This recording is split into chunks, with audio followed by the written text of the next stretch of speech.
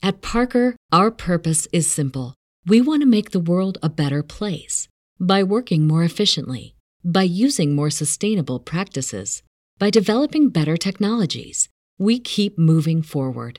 With each new idea, innovation, and partnership, we're one step closer to fulfilling our purpose every single day. To find out more, visit parker.com/purpose. Parker, engineering your success. Ohio, ready for some quick mental health facts? Let's go. Nearly 2 million Ohioans live with a mental health condition. In the U.S., more than 50% of people will be diagnosed with a mental illness in their lifetime. Depression is a leading cause of disability worldwide. So why are some of us still stigmatizing people living with a mental health condition when we know all of this? Let's listen to the facts and beat the stigma. Ohio, challenge what you know about mental health at beatthestigma.org. Welcome back to episode 21 of Ancient World Podcast.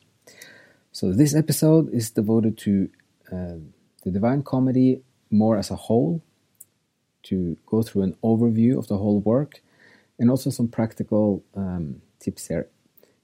You have so many different versions of it, but the Penguin Classics, made by Musa, so M-U-S-A, Mark Musa, is by far the one with the best introduction, and it has a long overview, and he's guiding you through every canto and with each chapter with explanation and references, and it's just a very good version of the work. Of the translation as well. So he also has a part about the challenges of translating from Italian. But he's doing a good job, I think. But it's impossible to get the feeling and the spirit of the Italian language. It's very hard to recreate in English. But he's done a great job. So anyways, I'm just going to go through the first half page of the introduction for those who are not so familiar with the work. So it starts here. The Divine Comedy is one man's vision of the state of souls after death, written with the purpose of saving all mankind. It is both man's attempt to communicate with God and an analogy depicting how every man, represented by the protagonist or pilgrim, wins reward or punishment in the afterlife while still living in this life by exercising his free will to do good or evil. The Inferno treats the state of souls of the wicked who are condemned to the pains of hell. The Purgatory deals with the learning of what is good through a spiritual process of purification that is painful yet pleasing, since someday this pain will come to an end. It is a place of moral growth and progress, the realm in which we learn how earthly love becomes divine. The Paradise reveals the great beauty of virtue seen in the rewards awaiting God's blessed. The main action of the Paradise is concerned with how man's soul, as it contemplates the making of God's universe, rises by stages in order to arrive at an understanding of the one creator of that universe. To see the universe as one is the final goal of the journey, and the movement of the journey is from fragmentation to unity.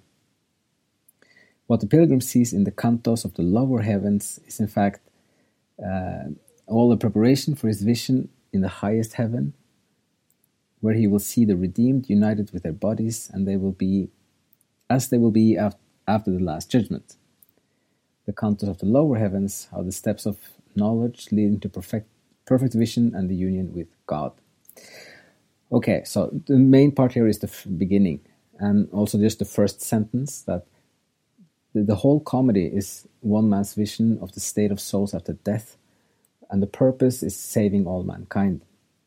So this is what Dante did in around 1300. It was written between the start of 1300 until his death when he was in 1321. So the ambition of the work is kind of unprecedented. So he wanted to take the whole of Europe's cultural heritage, all of the history, and all of the religious history, and also like the intellectual history and the cultural history into one unified work. And then also structure it as a journey for learning, and then also in the story of lost souls learning and kind of maturing, and then getting redemption at the end. So it says here, it starts with the Inferno, you're in the Hell, and then you learn through the spiritual process. So there are some other brief comments about this.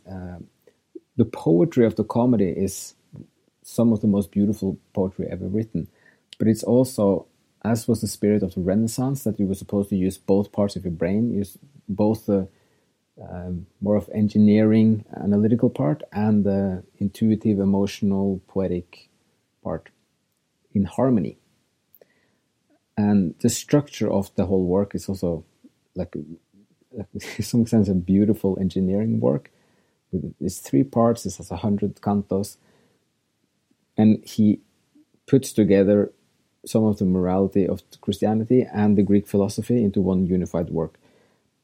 And then he writes everything like a poetry for each poem. So that's more of the broader view of the work. And it's also this vehicle that picks up the ancient time, the ancient world, around 1300, and is the first step or the transition that will eventually, or after 50, 100 years, create this enormous explosion of the Renaissance in Florence, which just burst out into the whole of Europe and created the modern times. So there are many different reasons to read and get to know Dante, both because you learn all about the history, but you can also see one example of how you create this almost violent rebirth of a culture. And also it's done with such beauty, and there's also lots of humor in the work, and some fun parts of self-deprecation and self-reference also. And yeah, like hundreds of little playful techniques also, where he suddenly breaks through the whole work and talks to you directly. Or there's one canto where he says that he would like to continue, but there's no space left in the canto. Like in the poem, he reached kind of the maximum length of it. So that's the introduction or the comment on the whole work. And it's also, like, I know many people have tried to read Dante many times, but they don't have the right edition. So this is very important to get the Penguin Classics by Mark Musa. And then it's just fun to start reading from the first page. Okay, so that's all for this episode. And as always, thank you for listening, and I hope you have a great day. Sick of being upsold at gyms? My guy, you're currently a base member. For $90 more, I can upgrade you to our Shred membership. For $130 more, you'll be a Swole member. And for just $300 more, you'll reach Sweat Platinum. At Planet Fitness, you'll get energy without the upsell. Never pushy, always free fitness training and equipment for every workout. It's fitness that fits your budget. Join Planet Fitness for just $1 down and $10 a month. Cancel anytime. Deal ends Friday, May 10th. See Home Club for details.